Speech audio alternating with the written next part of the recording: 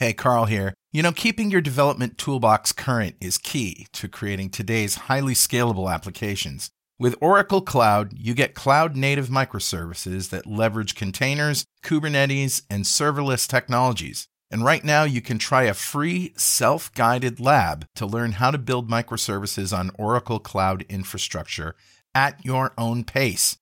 Visit oracle.com/.netrocks. That's oracle.com/DOTNETROCKS.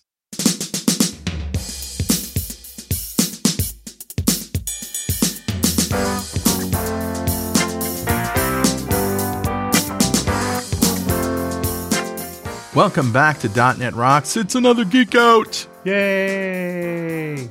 Yeah. This was supposed to be the Geek Out for 2021. And then we started recording and went, this is a lot. There's a lot here. This is a lot. So we're breaking it into 3 pieces. This is actually the middle piece of recording, but we decided to publish it first because it was the most requested topic, the space one. Space Geek Out. Yeah. And then we'll follow up in the next 2 weeks with the pandemic, which ended up, we've already recorded. It has an hour. I was surprised. I didn't expect it to be that long. And then the state of energy one will easily be an hour as well. So the pandemic will come out on the 4th, the Energy Geek Out on the 11th. Right. So yes, we are doing Tuesday shows as for well the next as couple Thursday of weeks. Shows. You're welcome. Yeah, absolutely. Poor Brandon's got to edit like 6 shows this week or something. Yeah. Well, he can edit as many as he wants. He's got some time now. That's why we couldn't drop them all at once. Dropping a 3-hour show on him is not any nicer either. Right? No, it's not very nice. So yeah, it's just if I'm going to be this long-winded, we got to break it up. Right. All right. Well, let's start as we usually do with Better Know Framework. Awesome. All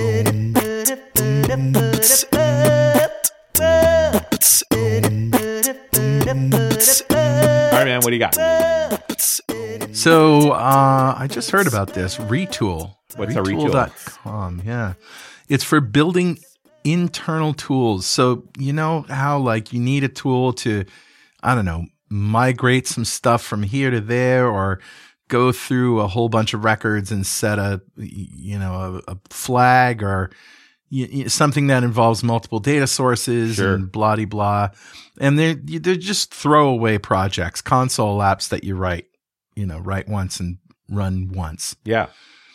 Well, so this is a sort of a low code approach. It's a GUI kind of thing, and you can basically build out these internal apps that it helps you. And there's a whole bunch of maybe an alternative to Power Apps, right?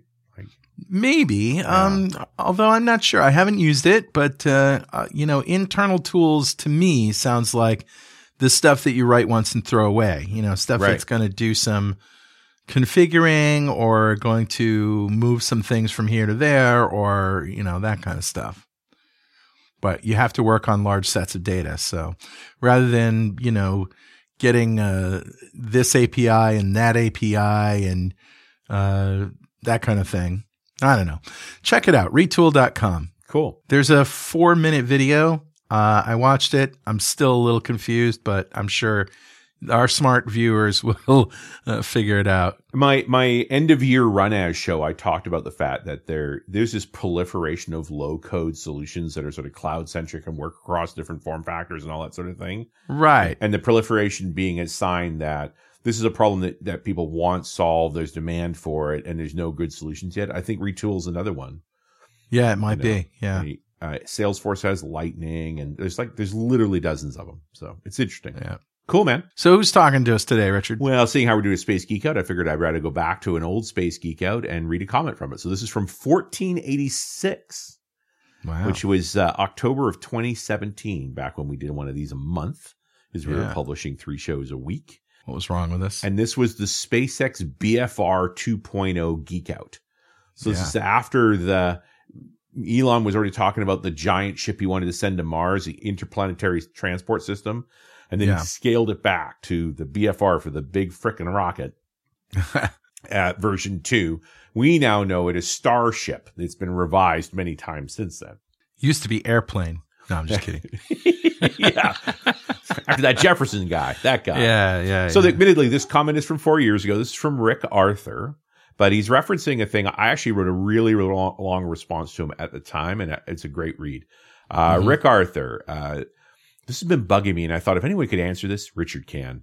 I've been following the launch of the Falcon Heavy. That was in the February of 2017, the first Falcon Heavy flight. And I was in awe of what they accomplished until I found out that SpaceX hadn't set any records with its Falcon Heavy. Not even close. And it's 50 years earlier, the Saturn V had the capacity to send twice the payload of the Falcon Heavy into low Earth orbit, which is absolutely true. And the Falcon Heavy has never even come close to lifting its maximum payload. So with that in mind, why is the Falcon Heavy such a big deal? Is it just about the cost? Or are we just one step closer to the BFR? It seems to me that in some ways we were just dusting off our forgotten advancements of the past. And, you know, there hasn't been very many Falcon Heavy flights. There weren't any this year. There's supposed to be several next year. It is interesting. And back then I wrote a long comment because I thought a long time about why are we so moved by Falcon Heavy? Remember that? That was where the test payload was Elon's Tesla Roadster, right? That's right. Yeah. With the little guy in the suit sitting in the seat, right? And we all thought it was a Photoshop job. No, that's really a Tesla in space. In space. It's with a suit. Yes. And I mean, he just needed a 2-ton payload. And it's like, hey, why don't we send up my old car? Like, it's got to be fun to be a billionaire. It's you know what we could do? Instead of sending up a block of concrete, let's send up my old car. But I do think, it was a bit of a hype machine. The landing of the 2 boosters was astonishing. I mean, just one of the pivotal moments in history. Even more than the car popping out of the fairing with all the cameras on it, which was cool. Those 2 boosters landing was unbelievable. Yeah. Especially since there were so many failed landings. Yeah, but at that point, they'd gotten the Falcon 9 landing nailed. They did lose the center core stage. The center core stage on that flight landed in the ocean, which is to say, fell in the ocean with vigor. Met the ocean in a hurry. And the fish went, whoa, what the hell was that? What was that? And it broke up into little pieces, right? And you know, the funny thing is there's not a lot of demand for payloads that large, right? People, you know, the satellites have actually gotten smaller in some respects. Yeah. And so, and Falcon Heavy is got an interesting problem. Now, did it help with BFR? No, not really. It's a totally different engine, different design. And so short. And we're going to talk about Starship in a bit here, but it was one of those moments, I think, that just let people know, like, the new era of space has arrived. This billionaire is really building spaceships, and look at this crazy thing that he's done. Very much an indulgent. Is it far more cost effective? Yeah, you better believe it. It's more cost effective. More cost effective than what? Than any other 50 metric tons into space.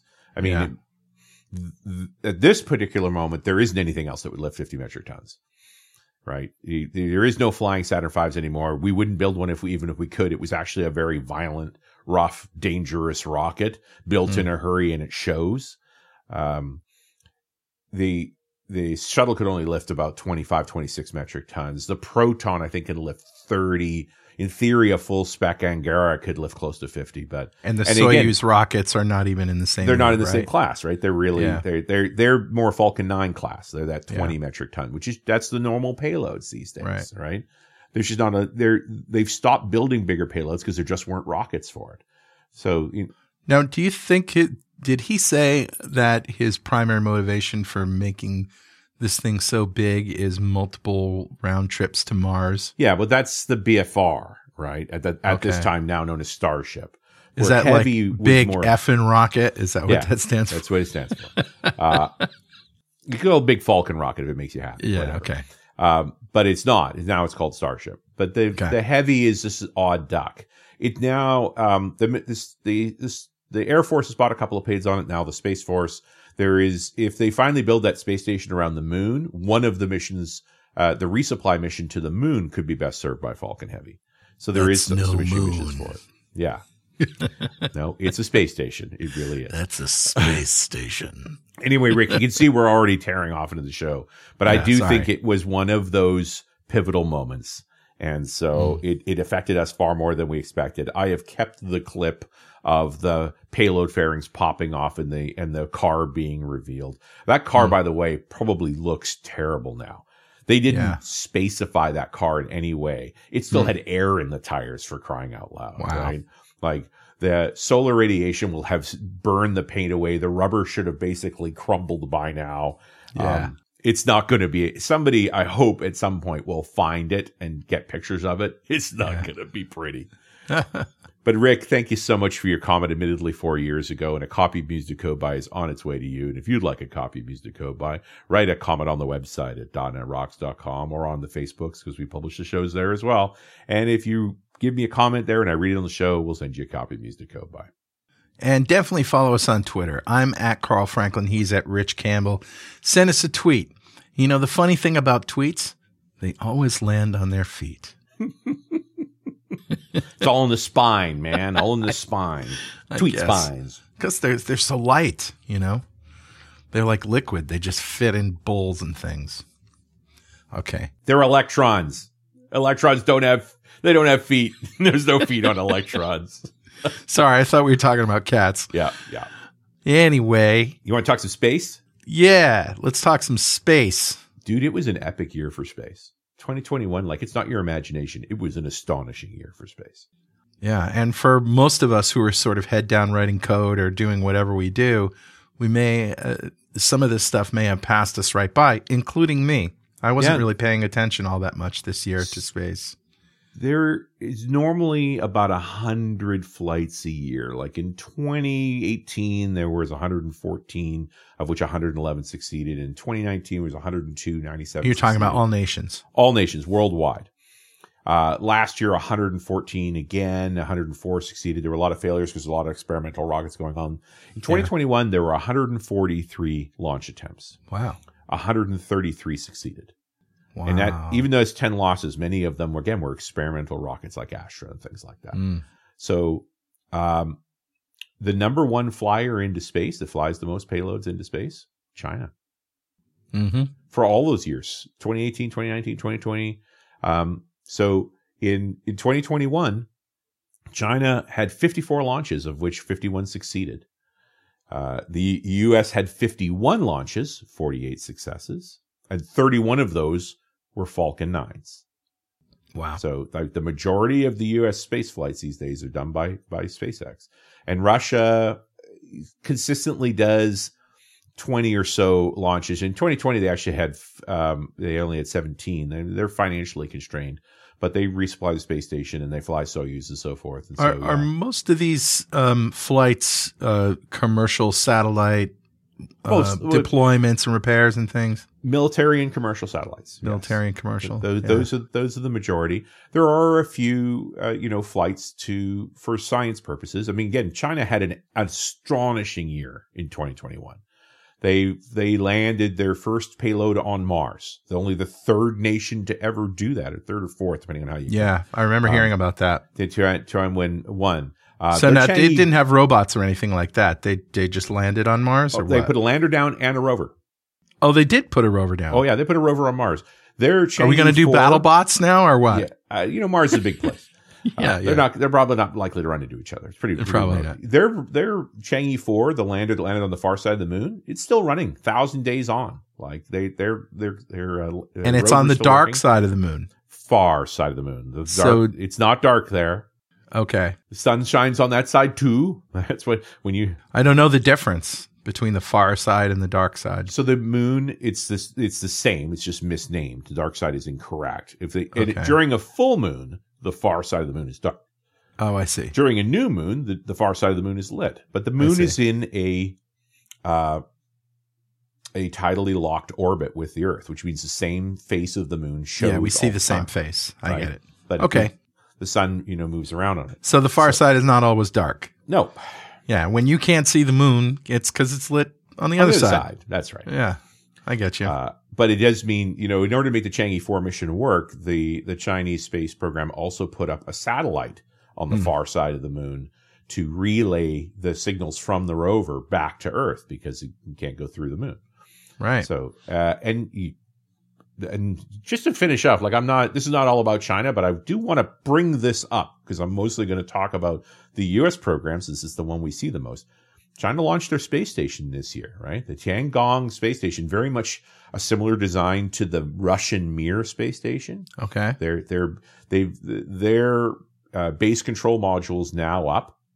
Very similar to the Russian Salyut design. But then they've had astronauts on it. They've been doing some spacewalks. They intend to add several more modules to it. So it's going to be assembled again, very much like Mir. But China had an astonishing year in space. Now, do Russia and China both contribute, or do either of them contribute to the International Space Station? China, because of ITAR restrictions, has no participation in the International Space Station. Obviously, the International Space Station came out of a detente between the U.S. and Russia to build an international space station with the Europeans and the Japanese and the Canadians involved as well. All right.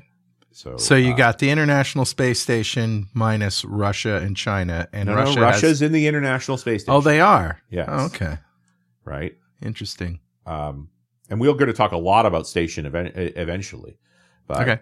Yeah, right now there are 2 manned space stations in orbit. There's the International Space Station, which is getting on in age, and then there's the Chinese space station. Okay, but it's an interesting reality that the main contribution that the Russians made to the International Space Station was the FGB, the main control module of the space station, which again based on the Salyut design. In fact, virtually every space station ever flown into space, with the exception of Skylab, the original American space station, based on a Russian control module, for better or worse. So, but I wanted to start this conversation off with just acknowledging that flight cadence is high, mostly due to the Chinese, who flew an extra 20 or so. They've always been flying 30 or so flights a year. This year they flew 50. But the U.S. is also up. We're typically flying, post space station, they're flying 30, maybe 40 flights, and they flew 50 this year. Wow. But again, a lot of them being commercial payloads, experimental rockets, things like that. Most commercial payloads that can fly on U.S. rockets fly on Falcon 9s. Falcon 9 had just a banner year, right? 31 launches in 1 year. So that's more than one a month, including at one point they flew 2 within 24 hours, one at Vandenberg and one at Kennedy. Wow. They had their 100th landing of a booster. Interesting. So, I mean, the booster thing works. Not every time. Those 31 flights this year all had recoverable boosters on it. One of them failed. Mission succeeded, but the booster landed in the ocean with vigor. So something went wrong and it went down. And as I said earlier, no Falcon Heavies flew this year, although there are 5 Falcon Heavy flights planned for 2022. But that wouldn't be the most exciting part of what SpaceX is doing. Maybe we should save the Starship stuff for the end because it's sort of the most fun. Yeah, sure. The Americans have other rockets that they're flying as well, right? I mean, we could start with NASA's rocket, the Space Launch System, the SLS. Yeah. That's the rocket that's derived from shuttle technology. That's why the main tank is gigantic and orange, just like the shuttle's tank was gigantic and orange. And as I've explained this before, the Space Launch System would be a very super cool rocket if it was 1998. Yeah. But it's 2021. They're repurposing shuttle technology. It's been 10 years since shuttle stopped flying. They still haven't flown.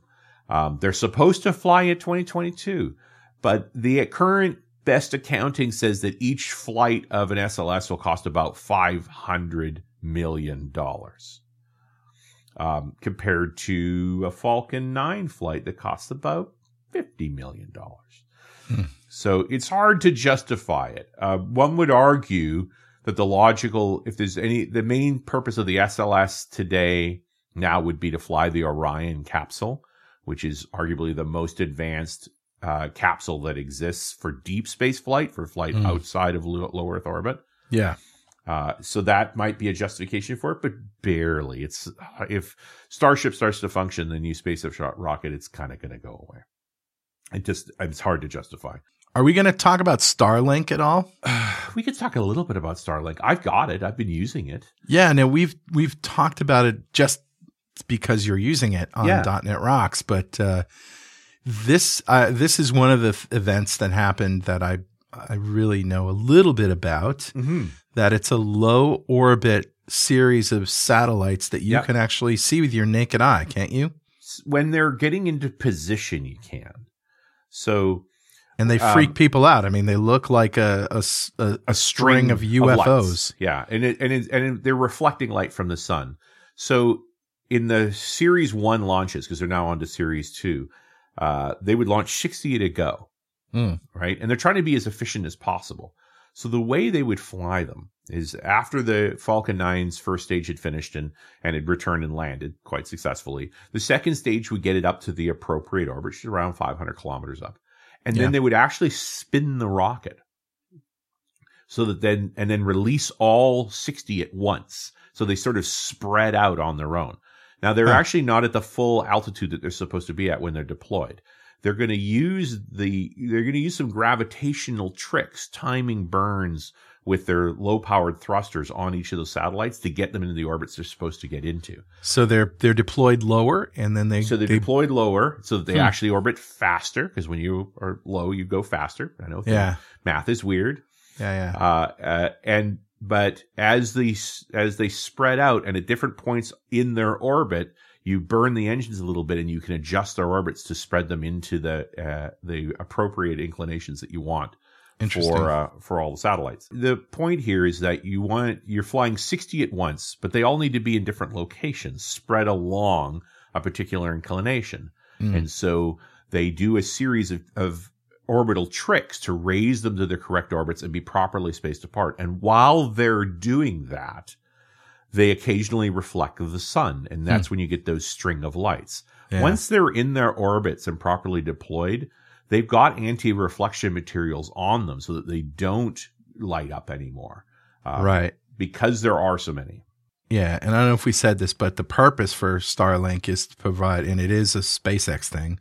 Yeah. The purpose is to provide satellite internet that goes around the globe. Yeah. So, it's not without its criticism, in particular from scientists who use telescopes to look at things. Astronomers. Yeah. That's what they're called. That when the reflective versions pass through, it would damage their view. And so that's why SpaceX made modifications to remove the reflectivity to decrease the damage. I'm not saying eliminate it, because they're still passing through the view. So they may occlude a target that they're trying to look at. That's relatively unlikely, but not impossible. Some of those exposures have to be long, right? Yeah. And so they have to keep the shutter open for a long time. And so then if something passes in between you and the body you're looking at, which, the percentage of those things in the sky is going up and up and up. So, although understand the planet's rotating, so even when you have a long exposure, you're continuously moving the telescope to try and keep it targeted. You can only be so long. You can't slow the planet down for just taking a picture. It's still a low probability, and there are correction methodologies to deal with those things. And the reason this has always been an issue with satellites in general. It's just that before Starlink, there were about 1,500 operational satellites out of 3,000 flown. And with Starlink, they've now flown more than 1,500 satellites. Like, they've doubled. SpaceX is now the largest satellite operator in the world. They've flown more satellites than everybody. Wow. It's nuts. Now, they're a simple, small relay satellite for providing internet, not as sophisticated as geostationary satellites or Hubble or anything advanced like that. But it's just a huge operator. It's good internet. Since the original matrix was filled in, I was getting about 150 down and 50 up. And those speeds have continued to increase as they add more satellites and increase the relay efficiency. So it's an continuously improving product. And the other thing you told me was that you can't take it with you. Like, you have to be in a permanent place, and you have to have a damn good reason. Like, there can't be any other options available to you, right? They in the beta, that's what they wanted. They wanted because it's not as good as terrestrial internet. If you've got fiber, use latency. Fiber. Gigabit round trip fiber, or it's gigabit symmetrical. This is not that fast and not that low latency. It's pretty low latency because the satellites are low orbit. It's still, 20, 30 second millisecond ping times. It ain't bad, right? This is not the geostationary 600 millisecond ping time problem. Right. I mean, right now we're using Zencaster, and we're not I see your video, and I'm not noticing any delay. Everything's or lag in sync, right? That's all terrestrial. Yeah. Right. We use land wires for a reason, right? It's efficient. The hard part. So in the beta, they restricted moving the device and they restricted what areas they were going to use it in. So I got it up at my coast place, which had it does have cable. Oh, internet. Okay. You're not using it now. No, I see. Yeah. I'm down in the city where I have really good internet. Yeah. My cable internet, even on the coast, is faster than Starlink. But every time there's a windstorm, it goes down. Yeah. The hardest thing about Starlink is you need a clear view of the sky. Yeah. Right? Now, for a place on the ocean, that's not that hard to come by. But if you're, in the forest or anything like that, like it won't work. You need a clear view of the sky. Yeah. And that's just, not every place has that, but it won't go through buildings. It won't go through trees. You have to have that clear shot of the sky. Yeah. Okay. I think Starlink is super popular because ISPs are hated and SpaceX is not. Yeah. Like that people are almost irrational about it. It's not just I'm buying it because I have no other choice. It's I'm buying it because I want to screw the man. Right. Well, speaking of that, and this is a little bit of a tangent, you think that portable MiFi, wireless internet, for lack of for a general word, based on cell connectivity is maybe on its way out. Well, maybe not now, but eventually. Yeah. I mean, the rushing of the delivery of 5G was, I think, a response to satellite, the threat of that. The cell companies are trying to defend themselves by providing higher and higher speed access. Which kind of sucks, actually. Well, 5G barely works because it doesn't go through anything. Right? Well, it works, but under certain conditions. Like you have to be you have to have a clear line of sight to the antenna. Clear line of sight, right, all of that stuff. Yeah. Like it won't go through windows. Right? And that's what we like about those lower band options, because the waves are so much bigger. They can go through concrete. They can go through stuff, right? Yeah. The higher frequency, the less penetration you have. Right. But the higher frequency, the more data you could pack into a given cycle. Right. It's always the trade. There's limits to everything, but there's a reason why fiber to the house, fiber to the building is the fastest. It moves the most amount of data in the least amount of time. Yeah. As much All as right. I didn't mean to distract you from. It's fine. What you're doing. It's a great topic, certainly worth addressing. Yeah. We got to run down the other spacecraft. Okay. Blue Origin, that's Jeff Bezos' company, arguably the company he's now focused on because he's retired from being CEO of Amazon, although he's still chairman, so I'm sure he's still involved. Blue Origin they've done their suborbital hops in New Shepard, which is cute. I don't know what that means. What's that? So Blue Origin built a rocket called Blue Shepard. Are you talking about his trip to space that everybody for 4 minutes throws mud at him for? Well, it is, if you want to talk about a billionaire's play thing, this is a billionaire's play thing. Right. Like if you want to experience free fall, you can take a ride on an aircraft that will do this for you. The Vomit for a couple of $1,000, right? The Vomit Comet was what it was called by the NASA astronauts at the time. But that's a service you can take on for a few $1,000s, and you will have, 20 seconds or 30 seconds of free fall repeatedly several times over the course of the flight. Right. Right. Or you can spend $250,000 to go up in this rocket for 4 minutes. Yeah. And then there's Virgin Galactic's, this is Richard Branson with Spaceship Two, which the flight's longer because it's got wings. Mm-hmm. It takes time to get up to altitude and so forth, but you get about the same amount of free fall in the end. It's still kind of the same thing. Those are the toys, right? And whenever I've tried to, people are confusing all these billionaires and going, well, what's the difference between Richard Branson and Jeff Bezos and Elon Musk? It's like only one of those vehicles goes into space. New Shepard is 20 meters tall. Falcon 9 is 70 meters tall. Yeah. Because the going up part isn't the hard part. It's the going fast enough to stay up. Yeah. That's the hard part. Yeah. Right. And that's the difference between these things. Getting into orbit's hard. And Blue Origin has never put anything into orbit. Now, they've been developing a big rocket, a rocket called New Glenn. That's a 7-meter rocket. So I'm talking about the diameter of the fuselage. Falcon 9, this very successful rocket that's had 100 landings and so forth, is 3.7 meters in diameter. Wow. Now, why? Why is it that diameter? Because that was the size that would fit on roads still. Elon wanted to build his rockets in Hawthorne, California, and he needed to fly them either at Vandenberg in California or at the Kennedy Space Center in Florida. And that means moving them. And if you kept it at 3.7 meters, you could move them by truck, which is a lot cheaper than sending them by barge through the Panama Canal to get to Kennedy. Right? Yeah. The downside to only being 3.7 meters wide is you can only put so large of a fairing on it, so you limit the size of the payload, and you can only, and there's a thing called the fineness ratio, a limit to how tall a rocket can be. The typical fineness ratio is 15:1, so 15 times taller than its width. That's kind of, before you get into what they call angular moment problems, it's so long that it starts to flex in flight. Flex bad. Like, you don't want that. The Falcon 9 full thrust, the current most advanced version of the Falcon 9, the one they fly to the space station and so forth, is at 18:1. It is very long for its width. And so Blue Origin building a 7-meter rocket just opens the door to a lot more lift. It could be a lot more powerful being 7 meters wide. It doesn't have to be quite so tall. The problem is we've never seen one. We have seen one mock-up in all the years that they've been working on that they've now, back in 2019, Blue Origin started building a facility in the Kennedy Space Center. A great big thing with this is Blue Origin inside was supposedly where they're building New Glenn. There finally have been some photos, and they kind of took out it's not even a prototype. It's basically a form of the rocket, and drove it around the Kennedy Space Center site to make sure that they could move it horizontally through the site to get it to the launch stand. Okay. They swore they'd be flying in 2020. We haven't seen anything. It's now 2021 is over. We still haven't seen anything. And over again, we're hearing the same pacing item, the engine. So Blue Origin makes their own engines. The engine that flies on the New Shepard rocket, the little rocket, is an engine called the BE-3. And it's, by all accounts, a very efficient, very small hydrolox engine, runs on liquid hydrogen and oxygen.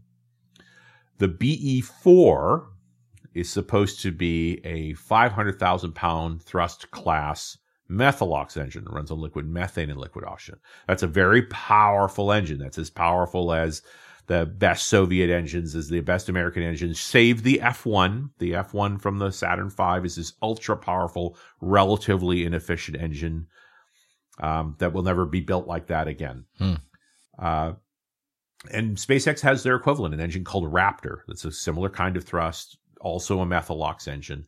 Then all of these engines are having problems. The BE-4, we really haven't seen much about it. Now, Blue Origin's always been a secretive company. They do the opposite of what Elon's been doing at SpaceX, where he's been doing everything in public, which is fun to watch, but it means lots of explosions, which is also fun to watch. But there's a big deal with the BE-4. It's not just that it's holding up New Glenn, which, we'd really like to see New Glenn. That could be quite a compelling rocket, but it's also holding up the United Launch Alliance's new rocket called Vulcan. Before you talk about Vulcan, maybe we should take a minute for this very important message. Hey, Carl here.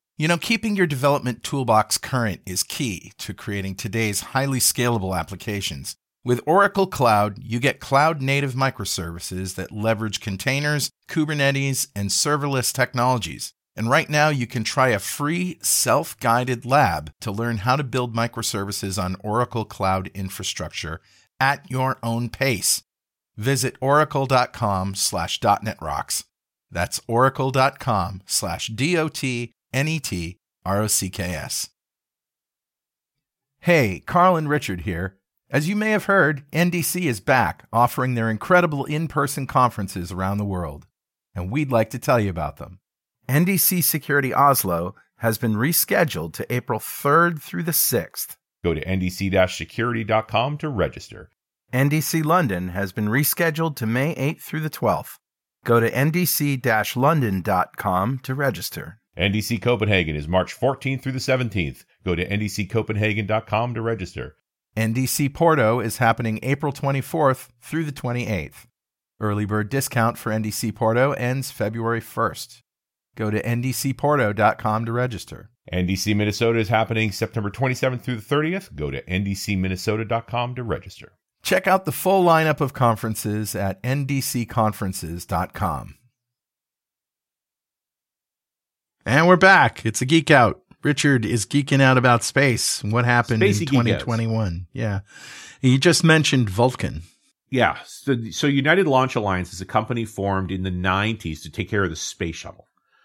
But it also owned what was called EELV, or the Evolved Launch Vehicles. Okay. So that was the rockets known as the Atlas V and the Delta IV. These are largely rockets from the 80s, mostly developed in the 90s, and been flying ever since. Very reliable, very expensive rockets. And in the case of the Atlas V, dependent on a Russian engine known as the RD-180. So with Falcon 9 on the scene, the demands for the Delta IV and the Atlas V dropped off dramatically, and ULA has responded by developing a more modern rocket called the Vulcan. Taking the best of their previous rockets, like the Centaur upper stage that comes from the Atlas V, which is by all accounts a phenomenal upper stage, and then adding in a more modern rocket design. And so they had a competition for how to build their lower stage for the Vulcan, and Blue Origin won the engine contract with that same BE-4 engine. Wow. So the BE-4 engine delays are not only holding up New Glenn, they are holding up Vulcan. So there, that's part of the problem here, is that both these things are delayed. I'd be remiss not to bring up one other issue. And we talked a little bit about the Falcon 9 with Crew Dragon in the 2020 Geek Out, right? Which is a big deal. This is Americans now flying Americans into space again. Right. It's been a long time. Yeah, it's been since 2011. Took them 10 years, right? But now if you ever go watch a Crew Dragon flight, it's routine, man. Falcon 9 does its thing. There are 4 passengers on that capsule. The booster stage lands because it's a Falcon 9, and it goes up to the space station. Works like a charm. There's been 3 of them so far. Wow. To the point where even the Russians are now. You remember, after the space shuttle stopped flying, America bought seats on Russian Soyuz to go to the space station. Yeah, I remember you said that. Yeah. Yeah. Well, now Americans are flying themselves into space for less money than the Soyuz, and the Russians have now bought a seat on a Crew Dragon to send one of their cosmonauts up to the space station. Wow. Things are different, but there was a competitor to Crew Dragon. NASA was very sensitive to this idea of, we don't want to be dependent on one crewed vehicle. We want to have 2.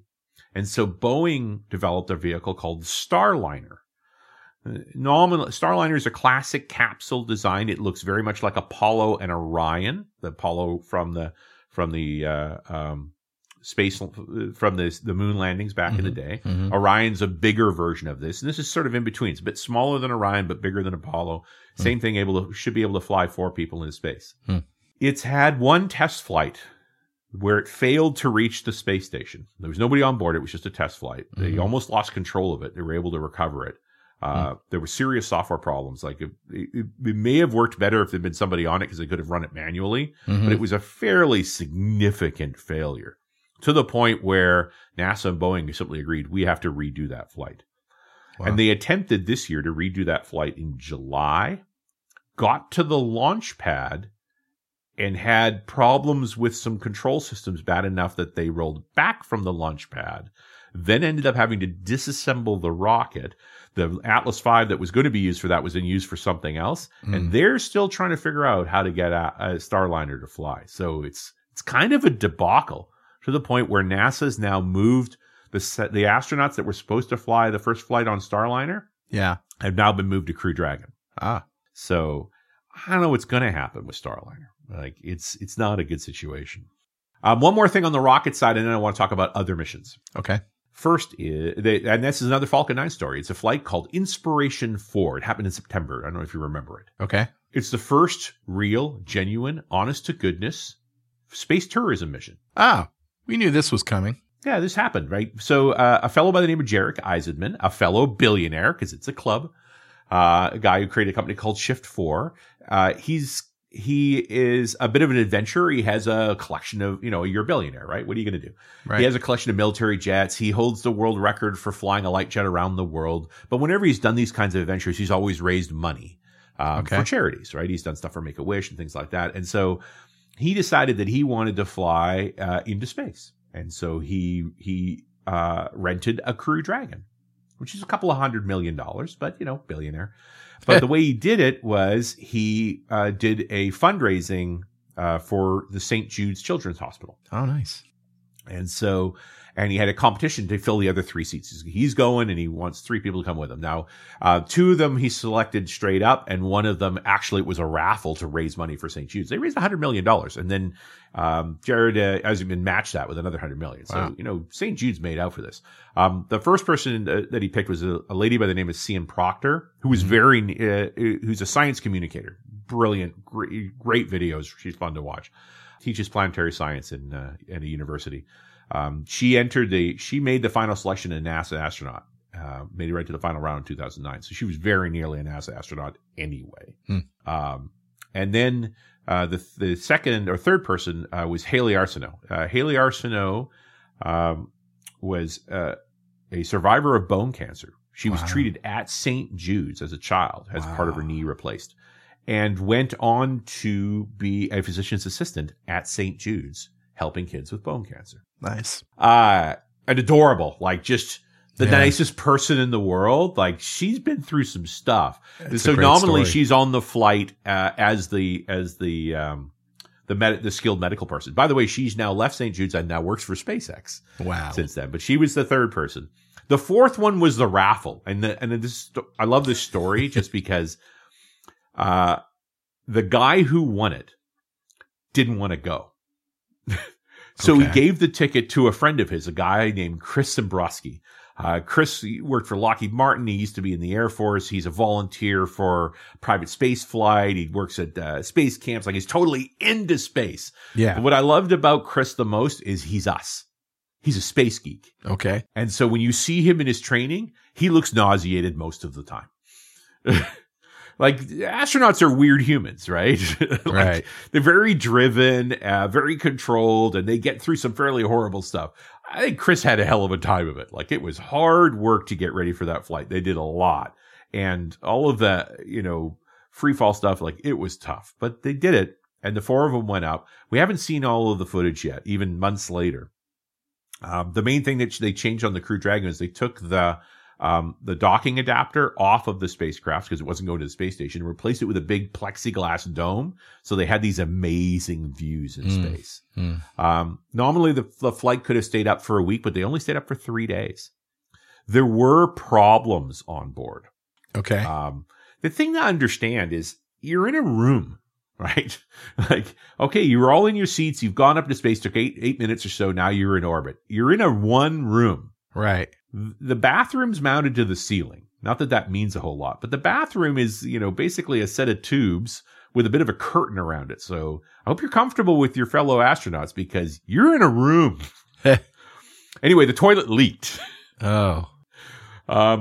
It's questionable as to whether the toilet was ever used much before this, just because astronauts are pretty intense and may not have ever bothered to use a toilet until they got to the space station. Right. So this is the first time that's like closer to regular people on board. And so they had some problems on board. Nothing serious, not a huge crisis, but I think, it was certainly experienced. They got some great footage, but classic first tourist run. There are going to be some issues. Okay. All right. Let's move on. I want to talk about some of the great science missions that have happened this year. Starting with the DART mission, which only launched back in November. I don't know if you've heard of this one. This is arguably one of the very first missions to actually address the issue of protecting the Earth from an asteroid impact. Oh, no, I haven't. So the DART mission is a relatively small spacecraft, and what it's going to do is it's going to deliberately collide at velocity with vigor, as they say in the space world, with a very small asteroid. So there is a binary asteroid system called Didymos and Dimorphos, although Didymos is the bigger asteroid. Mm-hmm. And it orbits close enough to the Earth on a regular basis that it's easy for us to take images of it. Dimorphos, or some people call it Didymoon, is a very small asteroid that orbits Didymorphos. Okay. So the goal is to, sometime in 2022, have DART impact the smaller asteroid. It's going to be moving at about 6 kilometers a second, which is hauling if you were in the atmosphere. Right. For space, it's, only so fast. Now, the concern is, hey, you're going to go ram into an asteroid. Make sure you don't hurt us. Like, don't cause it to collide. But, the real math here is this is several hundreds of metric tons of asteroid that's going to be hit by a 600 kilogram spacecraft at 6 kilometers a second. The expected change in orbit is 1 millimeter per second. Wow. Now, the reason they're doing this way, here's the question. If an asteroid was headed for the Earth, could we impact it with enough spacecraft or enough force to change its orbit enough that it misses us? That would be the goal. Right. Right. And we know that we've heard in the past that you don't want to blow it up because then it just creates a lot of baby asteroids that now you've got many problems. Well, possibly. I mean, the smaller pieces might burn up in the atmosphere too, but it's an interesting path. The main thing here is, can we move it? Starting with, is it structurally intact enough to actually be hit? Yeah. Some of the other experiments we've done in the past collecting samples from asteroids, they've just been rubber piles. They're not even intact, not solid enough that you could even hit them. And so that's one of the questions: is the Didymune intact enough that you can actually change its orbit? Because it orbits around Didymos, and we can image it well, we can tell if the orbit's been changed by the impact. It'll be easy to do those measurements. And it's only going to change it a little bit, but we've measured its orbit very precisely now, so we know very well what its current orbit is. So we should be able to measure it after the impact to see the difference.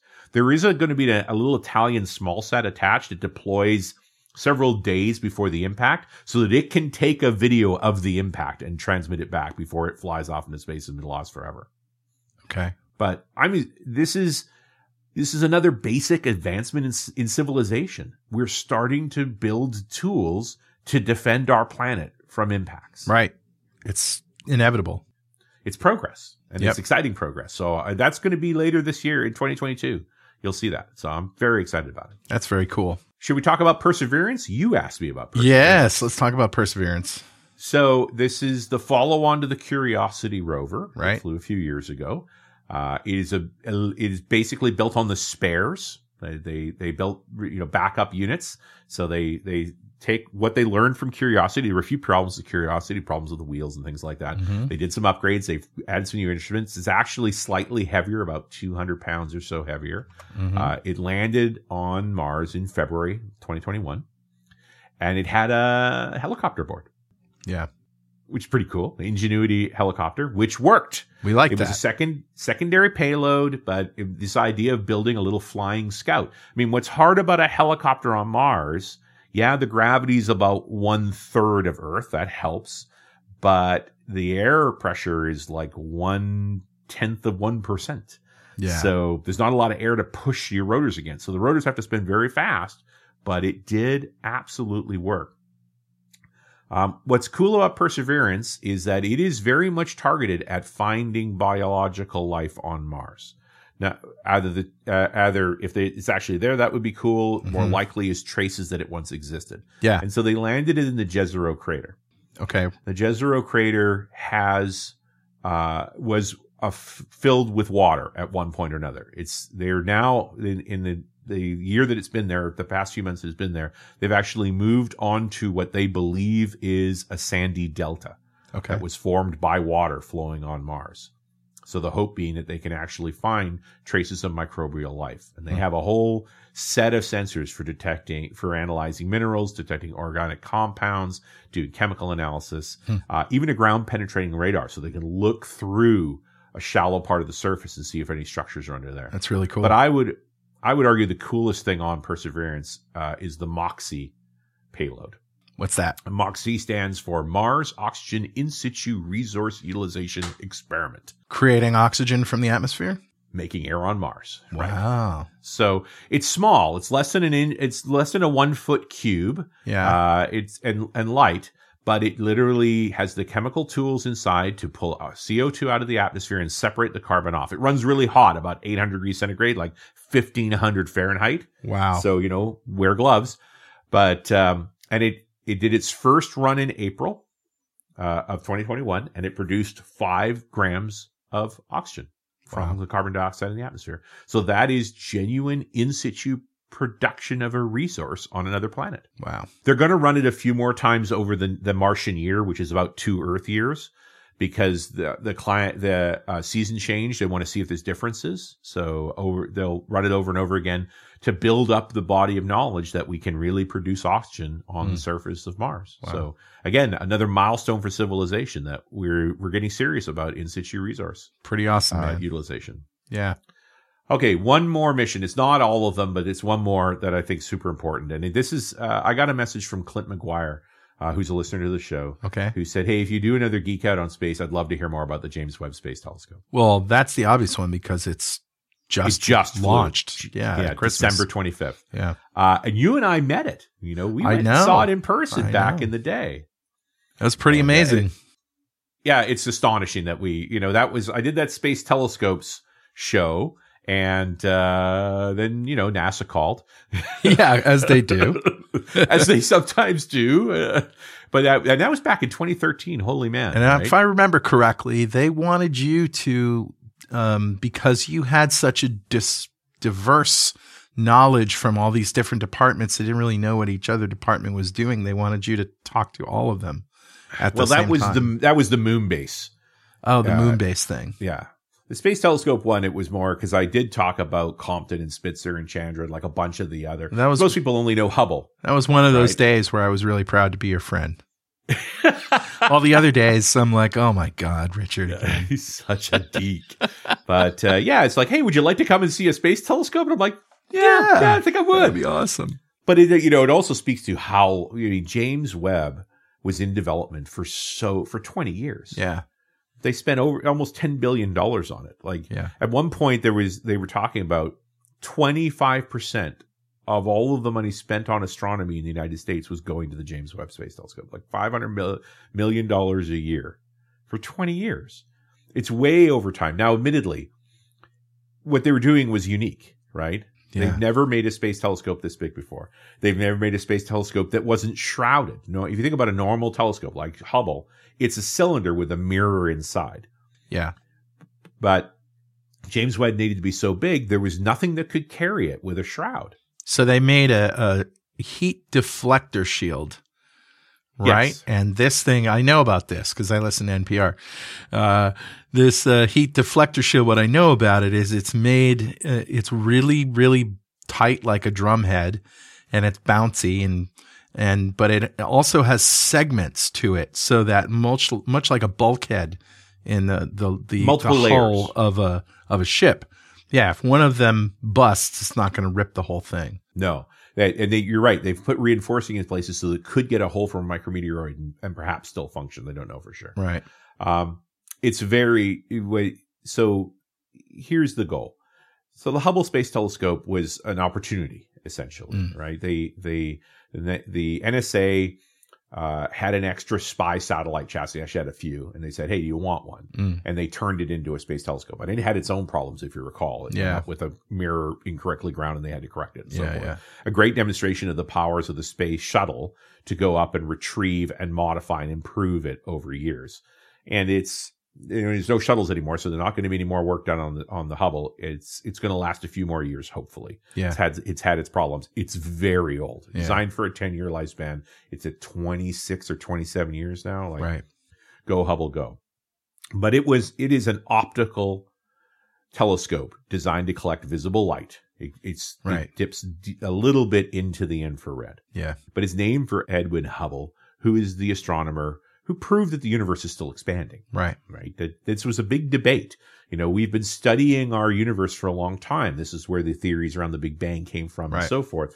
And so they've been looking at expansion all this time and showed that not only is the universe expanding, it's actually accelerating, which makes no sense. Like, we still don't understand everything. Maybe that's what dark matter does. Well, yeah. Accelerates the universe. That appears to be the case. And dark matter is sort of this catch-all for this stuff we don't understand. The stuff we don't know, yeah. So the most important missions of Hubble, the ones that I think had the largest impact, and you probably remember this, were the deep field experiments. Yeah. Where they aimed the telescope at a dark piece of sky for days. Yeah. And they found galaxies, ancient galaxies. The oldest they found, they thought that Hubble would only be able to peer back as far as the universe is about 13.5 billion years old. They figured they'd get about 12 billion years, 12.5 billion years old. That was as far back that they'd be able to look. They got lucky. Hubble actually found an object they figured was formed only 400 million years after the Big Bang. Wow. But interesting effect of this. When you back up to the 400 million years after the Big Bang, the universe was much smaller. Yep. And as the universe expands, everything stretches to deal with that expansion. Sure. Including light. Yeah. So what they were probably seeing was distorted light. Distorted light that's very red-shifted. It's shifted down the spectrum, right? Higher frequency visible light is blue, lower frequency visible light is red, and then it falls into the infrared. It goes below the visible spectrum and into the infrared. So that's why they needed another telescope to be able to peer back into infrared. Right. So we want to go back to the Big Bang with James Webb. Well, what they're hoping for with James Webb is to get back to 200 million years after the Big Bang. Yeah. And because everything's stretched out at that point, it's going to be in the infrared range. Now, there have been other infrared space telescopes, Herschel, for an example, and Spitzer. But they are smaller, and they don't see as deeply into the spectrum. Right. So James Webb, over these 20 years of development, is how to build a massive mirror. It's 6.5 meters across versus 2.5 meters for the Hubble. Right. 3 meters, so 3.5 meters for Herschel. A 6.5 meter reflector. But in order to see that infrared light, it can't have any heat on it. That's right. Yeah. So they have to cool it down tremendously. And the goal was to do as much passive cooling as possible. They want to get 10 years worth of observations out of it. And you can't have a coolant system running the whole time. You'll run out of coolant. And so they've done this by building that massive heat shield. Yeah. But also by positioning the satellite at the L2 point of the Earth-Sun system. So Lagrange points are these somewhat stable gravitational places. Oh, interesting. So between two large objects, you won't be pulled in one direction or the other. Exactly. Or you're pulled so little it takes very little fuel to station keep. Oh, nice. Nice. So the L2 point is about 1.5 million kilometers away from the Earth. And the reason they pick that point is that way the Earth and the Sun are always in the same direction from the satellite. Oh, so they can put the shield side towards the Sun and leave it there. Right. And it blocks the heat from the Moon, the Earth, and the Sun. That's why it's there. Brilliant. Now, it still has to station keep, and that's actually the time limit for the James Webb. What does station keep mean? It needs to burn fuel to stay in that position. Oh, I see. So the expectation, they've done all the calculations, that is roughly every 25, 26 days, they're going to have to burn a little fuel to keep it at the L2 point. Okay. And so they, based on the amount of fuel they've got, they figure they'll get 10 years. Now, they may learn how to burn less fuel. And it's so far away, there's no way we're sending fuel to it, right? Well, probably not. It's a long way away. We are developing robotic refueling systems for geostationary satellites. We've actually sent a spacecraft up to a geostationary satellite and attached to it to continue to use that satellite. Well, it's going 15,000 miles an hour. Well, it turns out if you go the same speed of it, doesn't seem that big of a deal. That's true. And the only reason this makes sense is because the cost of spaceflight has fallen so much. Yeah. See Falcon 9, right? Yeah. Because when spaceflight, when it was $25,000 per kilogram into orbit, it was cheaper to just fly a new satellite than it was to fly a repair mission. Now the price has fallen. It makes sense to send refueling missions. If something goes wrong with the big fear with James Webb is something goes wrong, right? They've had all kinds of scares around this. It has to work perfectly because there's no way to repair it. And that's almost certainly true. Really, it would make no sense to send people there because the cost of sending people there would be more than the cost of just flying another one. Yeah. That and James Webb is insanely delicate. That heat shield, it's actually lighter than Hubble by half. even though it's got a much bigger mirror, because it's not a glass mirror. It's this beryllium mirror with gold reflectors because it's made for infrared. It's much, much lighter. And the heat shield is super light. It's this ultra thin Kapon material. Right. It's just really, really light. It's also incredibly fragile. The chances of a person being able to work on it without damaging it are almost zero. And how effective is it? I mean, it seems crazy to me that they can just put up like a piece of fabric, sunshade, and cool off the. How much cooling do they get from that? The operating temperature of the James Webb Space Telescope is 3 degrees Kelvin. I don't know what that means though. 3 degrees Kelvin is negative 270 degrees Celsius. Oh wow! So wear a coat. Okay, and that is with the shield. But that's with the shield. So that's how cold they need to be able to operate. But I guess what I want to know is how much without the shield. So in other words, if they didn't have that shield, how hot would it be? It would be in the 10s and 20s. It depends on how much solar radiation was hitting at the time. Right. Enough that it would be blind. All right. That the reflector would be too warm. All you'd see, it'd be like a bright light shining in your face. That in and of itself is amazing to me, that they can get that amount of heat protection from a very thin film. Well, 5 of them, but yeah, okay. Yeah. So we're in the period right now, the 4 weeks since it launched on December 25th. It's going to take 4 weeks to get into position and fully deployed. And we're recording this only 3 days after it launched. Yeah, 3 days after. So we don't know. It's up. We survived launch. That's a good sign. Yep. So the solar panel deployed, also a good sign. The next stage of deployments happen on day 5, so a couple of days from now. And if any of those deployments go wrong, it's not going to work. And I think you can watch some of this stuff on NASA TV, which is on the internet. Well, there's no more video of it from now on. But you could watch the launch, though. You can watch the launch, and they put a camera on the second stage of the Ariane 5. It flew on the European launcher, and you saw the solar panel deploy. So we actually saw, there's a solar panel. Yeah. Okay, that much worked. And then it flew off. It's gone. Yeah. So it'll never be seen again. But it's incredibly exciting. And it's took an absurd amount of time. And if it can successfully image galaxies from the first 200 million years of the universe, it will have achieved its goal. But it should be also able to image planets orbiting other stars. Wow. There's a lot of things we'll get to do with James Webb as it grows up and matures into the vehicle it's capable of being. Well, I can't wait to see what happens. All right. I know we're already an hour, but we have one topic left. Okay. It's the space station. Yes. So it's 2021, soon to be 2022. It's 2022, 2 days from now. In a couple of days, right? If you listen to this when it first started. So the space station's getting old. First parts flew in 1998. Yeah. It was planned to be operated until 2024. Wow. It's been extended to 2026, and they're talking about maybe extending it to 2030. But NASA's not waiting. They've now initiated a project called the Commercial LEO Destinations, or CLD. Essentially, the idea is NASA wants to stop operating space stations. They just want to be a customer on a space station. Interesting. So who's going to operate it?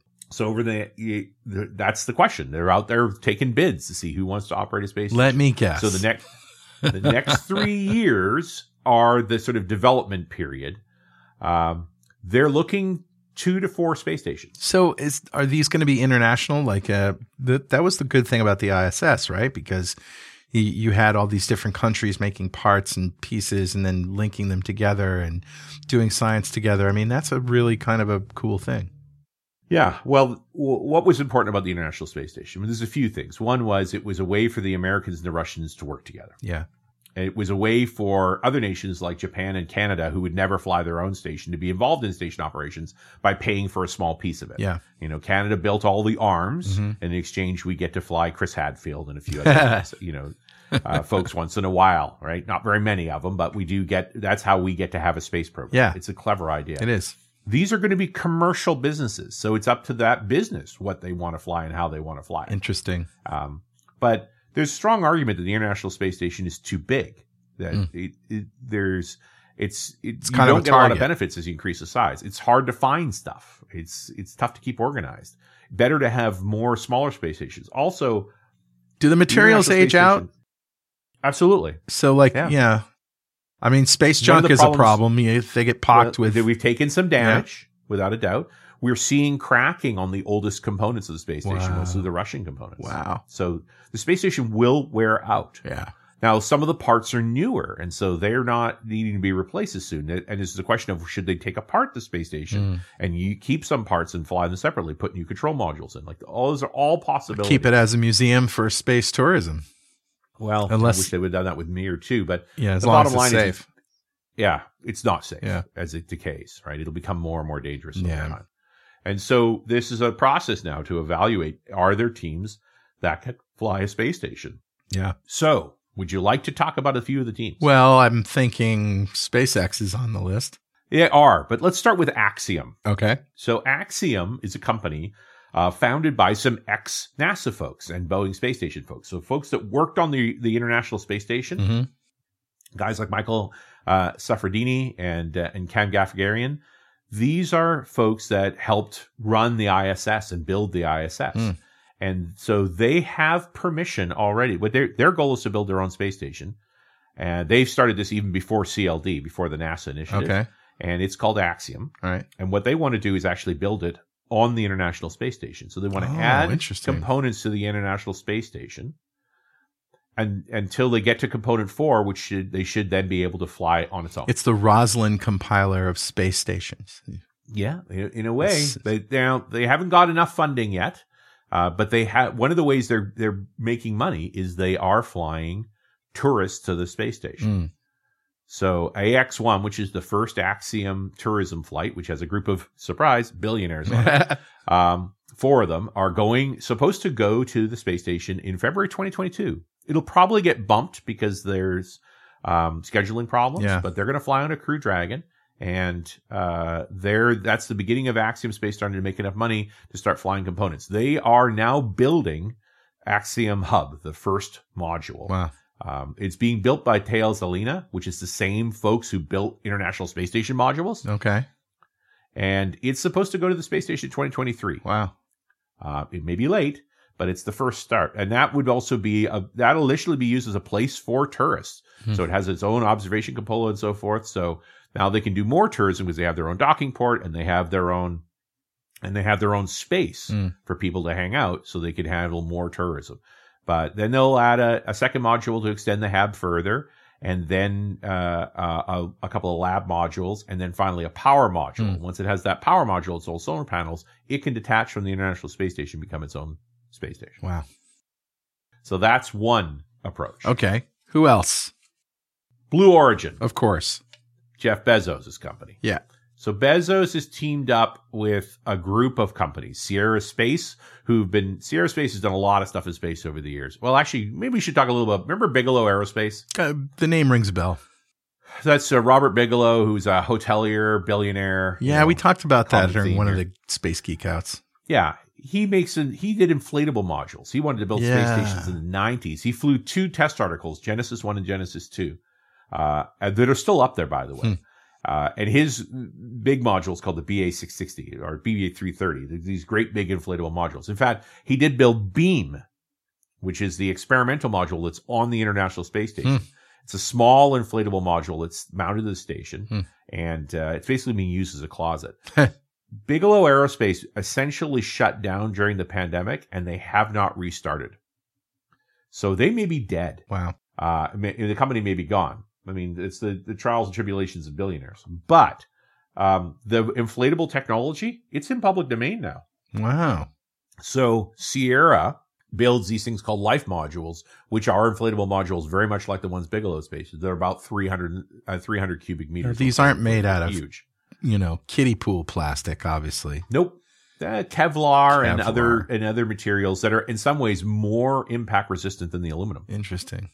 Well, because they bounce, right? I mean, stuff can bounce off it. They have flexibility. They're not likely to puncture. Yeah. So Blue Origin's proposal combines Sierra Space's existing experience going into space and their inflatable technology. They also have their own vehicle that's about to start flying to the space station called Dream Chaser, which is another cargo mission, to build a space station called Orbital Reef. Okay. This space station will be built around the New Glenn launcher, which we talked about earlier. That's Blue Origin's 7-meter rocket, the very, very large rocket, which has so the core module that would be flown by New Glenn would be over 6 meters in diameter. Huh. This is much bigger than the International Space Station because the International Space Station had to fly on the shuttle, right? Right. And the shuttle could only handle so wide. So the International Space Station module is only 4.2 meters in diameter. So these would be 6.3 meters in diameter, quite a bit bigger. Yep. And so the design is that you have a core module. This is 6.3 meter module, and then you would have multiple docking ports on it. You attach onto it these inflatable modules and other modules, depending on what you want to do. So the idea behind Orbital Reef is to build like this business park in space. Oh boy, it's an interesting idea. Yeah, it is. And so the sort of basic configuration would be a core. One of the core modules is about 300 cubic meters of space. For comparison, the International Space Station is about 900 cubic meters total. So one of these modules would be much bigger than any module on the space station. It would be 300. The inflatable is also 300 cubic meters. So you're getting up to a lot of space already, plus a logistics module and a resupply module. So roughly 4 flights you have at a working space station. The inflatable modules, though, I imagine wouldn't be inflated until they got to space, right? That's right. So they fit in the fairing. They fit. And then they need to be outfitted. Yeah. So they make everything collapsible inside it, but there's going to need to be some work on the inside to get it done. Interesting. It's cool. My favorite part of this whole design is because, of course, it's dependent on New Glenn, which is that BE4 engine problem again. They were also talking about that perhaps the Vulcan could be substituted for New Glenn because it could handle a 6-meter payload fairing as well, but it's also dependent on the BE4, so that's a problem. But another company that signed on to Orbital Reef is a company called Genesis Engineering. Okay. And Genesis Engineering has been proposing for a while a single-person spacecraft as an alternative to wearing a spacesuit to do an EVA. So if you need to go outside the space station to do work on it, right now you have to put on either the Russian Orlan spacesuit or the NASA EVA spacesuit. It takes at least 2 people to do this, one to wear the suit, one to help them get into it. They have to spend several hours pre-breathing oxygen because the pressure in the suit is substantially lower than the pressure in the station. So you go to pure oxygen. And so it takes a long time to get all this done. Genesis' spacecraft idea is basically like a little can that you can climb into that's at station atmosphere. So you don't have to pre-breathe or anything. You just get in it, you close it up, you disconnect, you got little thrusters, and you've got remote control arms so you can go to where you need to on a station, do the work, come back, click on. It's like hop in and go. That sounds good. It's a really a cool idea. Yeah. Not as nimble as an astronaut in an EVA suit. No, but I mean, certainly much more comfortable for the astronaut and easier and quicker. I also argue that if you can get it geared up that quickly, that when you have tools getting lost or heaven forbid a space, that an actual astronaut, fell away from the space station and couldn't get back for whatever reason, you could hop in this thing, go and retrieve it. Right. Like this just seems like a good idea. Good for emergencies. It's my only part of Orbital Reef I think is really cool. Like Axiom seems like the most compelling thing. It's built the same style. They kind of know what they're doing. It's going to happen over time. That's cool. Orbital Reef. Okay. If New Glenn starts flying, this will become more compelling. But so far, not much going on there. Wow. It's not the only proposal. There are more. Yeah. The Starlab is the Lockheed Martin and NanoRacks proposal. It's a much smaller space station. They'd be looking about launch on a single Vulcan flight. NanoRacks has proposed that you do the maintenance on the space station using nano robots, so little CubeSats that have manipulators and so forth, so you can do remote maintenance. They are very much on stations that don't have to be manned all the time, that they could go up, do some work, and then go back down, and they're still reliable enough to operate on their own. Because one of the reasons that NASA wants multiple stations is that there's different missions that can be done that are not compatible with each other. In the early designs of the International Space Station, they talked about putting a centrifuge on the space station. They ended up canceling it. And one of the reasons was it was going to mess up all the microgravity experiments they were doing. And we need to do more experiments for artificial gravity. And a centrifuge is really the only way to do it. Yeah. So building dedicated space stations that you can then do certain class of experiments on is important. And so the whole concept of CLD, that there'll be multiple stations available that can do different payloads and different tasks, is compelling. It does make sense to continue to do that maturation. One more proposal. Okay. And it's SpaceX and it's Starship. Oh, okay. Well, that's why you wanted to leave Starship for the end. Yes, because there's a Starship solution for a space station as well. But let's talk about Starship in general. Okay. All right. So you had to have watched the madness that was Starship development. Yes. The last being SN-15, which was in May of 2021. SN-15 was the Starship that stuck the landing. Right. They had a bunch that landed aggressively, that hit the ground hard, and they improved the design. I mean, what Elon's doing is iterating rapidly, right? He's applying agile practices to spacecraft design, where he's manufacturing them fast. So literally, as one comes down and makes little fragments of aluminum, the next one's sitting on ready to go to the test stand to learn more from. Right. After SN-15, they stopped flying. And the reason is that it was now time to start building Booster. And so they've been learning to build Booster and the launch platform for Booster ever since.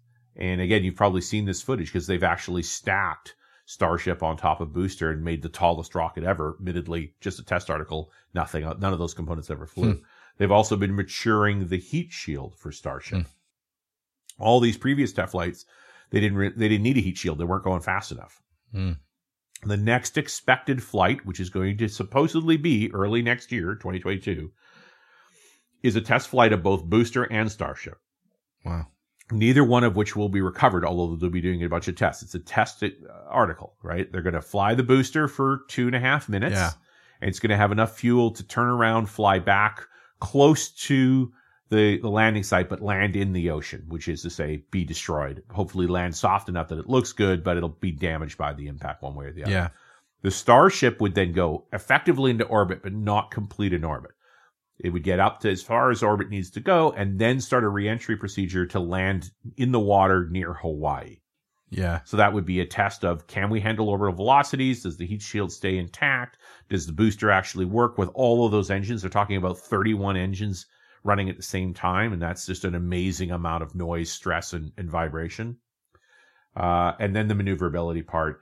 Then to attempt a reentry without burning up, to maintain control, and to actually do the same maneuver that SN-15 does, which is to belly flop towards the Earth, then fire the engines at the last moment and land on the tail, admittedly in the ocean. fact that SN-15 took off and landed within, 5 minutes? Something like that. It's just insanely cool. Yes, it looked astonishing. Yeah, it looked like it was done with graphics, CGI. Yeah, it looks CGI'd. Here's some of the secrets that have sort of been revealed over the time. There were 3 engines on the Starship for SN-15. None of them were running at full power. The rocket was way too light. It's only partially fueled. There's not that much on it. Because the Raptor engines having problems running at full performance. They burn themselves up. It's a very, very high performance engine, and it's very tough to make it work. And these days, Elon's now talking solely about the next generation Raptor, the Raptor 2 engine. Wow. So they've learned enough about building Raptors to make an entire version different enough that they're calling it Raptor 2 to be able to run it at full power. And therein lies the real problem. It's engines. These are incredibly high performance engines, and running them at full power is very challenging.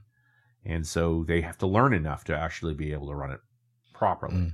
And so we're waiting to see how the engines go. Now, at the same time, the flight that they want to do, this not suborbital, but an orbital test flight, requires FAA authorization. And so there's been a full review going on that's still going on as to whether or not that flight's going to be safe. When that booster fires, it'll be the most powerful rocket ever fired before. I think they're grossly underestimating the amount of violence that's going to occur when those engines fire. The chances of it exploding on the pad are not trivial. And if it does explode on the pad, it's going to take out a lot. It's going to destroy that very expensive launch tower they've built. Yeah. Right. That launch tower is not only for holding up the rocket when it takes off, it's supposed to catch the rocket when it lands. Which, can we just stop for a moment and think about the idea of catching a rocket? But to save weight by not putting legs on the booster, that was the point, was to get rid of the legs. Yeah. They're actually going to have the booster hover beside the tower, and a pair of arms come out and grab the rocket. Wow. That also helps them stage back onto the pad to get ready for a second flight and so forth. Like, there's a lot of good here, but boy, you're talking some tricky stuff. It's also supposed to catch Starship eventually. Now that they're going to test either one of these things on these first flights, But that's the progress they're making. But I'm talking about when all of those engines fire, the shock waves that hit the ground and bounce back up may well rip that rocket apart. It's a hard thing. Don't you think they've done the math, though? I mean, you would think, but it's a hard thing to calculate. Yeah. When the first shuttle flew in 1981, it blew down miles of fence. It ripped apart the flame trench. Like, it did a lot of damage. They learned and improved it. But I don't know if they know enough about the amount of violence that's going to occur when all those engines are. And even Elon admits, like, we don't know if it'll get off the pad or not. It'll be considered a success if it does. Wow. Right? They've done as much calculating as they can, but there's a certain amount of chaos in the system. But understand, the goal of Starship is a fully reusable spacecraft. You pay for fuel and maintenance. You don't throw anything away. Falcon 9 with its reusable booster took us from the $15,000, $20,000 a kilogram down to $1,800 a kilo. Yeah. Starship could get us down to under $1 a kilo. Wow. Like, suddenly the cost of a flight into space would be the cost of a first-class ticket to London. Wow. Like, that's what we're talking about. That's pretty amazing if that happens. And then we get into this whole business of, now it should be able to lift 100 metric tons, way more payload than you need for traditional things. But there's all kinds of things you can do from there. And if you can refuel the spacecraft in orbit, then you can kick off a whole other line of things. We haven't talked about the moon at all, but SpaceX won the human landing contract for landing on the moon with Starship. So NASA's starting to take Starship seriously. They've now been out to Boca Chica, to the site where they're doing the testing on Starship. I've started to read some papers from NASA scientists talking about what they could do with Starship. Wow. And one of the parts would be to start building an on-orbit refueling center, to build a kind of space station that just stores fuel. Wow. And so now you have a contract to fill that with fuel. Do you fly it from the surface of the Earth, or do you fly it from the moon? Like, who cares? It's just a place to put fuel so that other vehicles can get into orbit and refuel and go further. Yeah. And one of the things you could do with a spacecraft that large is make it into a space station. Just fly it into orbit. It's already a station. Yeah. It has so much space in it. You could do your experiments. You could qualify for the CLD contract with the amount of space that's inside of Starship if you set it up correctly. Leave it to Elon Musk to go one extra step to humiliate everybody else. You would imagine, the existing plan for the payload bay of Starship, admittedly it's not a finished rocket yet, is 1,000 cubic meters. It's bigger than the International Space Station. Wow. Crazy. So one flight, you've got a full-size giant space station, essentially. And then if you want, you can bring it back. Right. And land it. So mind-blowing. It's an interesting possibility. Mind-blowing. And an hour and 22 minutes down the tubes. You cannot I hope it was fun for folks. It was fun for me. I'm so excited. Yeah, I can tell. There's so many good things happening. I mean, I hope New Glenn comes to fruition. It would be useful to have a new competitive rocket going into orbit. I hope Starship works, but we're still not sure it's actually going to work. But we'll see the next round of experiments this year. Well, and you should definitely subscribe to Richard's Twitter account at Rich Campbell. And I'm sure you're going to be sending out, Richard, a whole bunch of updates as things come in. Oh, for sure. And, I took these notes all year long, as I usually do. Yeah. And this is the first to publish, second to record. We still have to put the Energy Geek Out in the can, but that'll come a little later. Right. And then folks will get my full brain dump on at least these topics. Yep. Anyway. All right. Richard, pleasure as always. It was great. Fun, yeah, lots of fun. I told you this one was a goodie. Yeah, it's a good one. All right, listeners, we'll see you next time on .NET Rocks.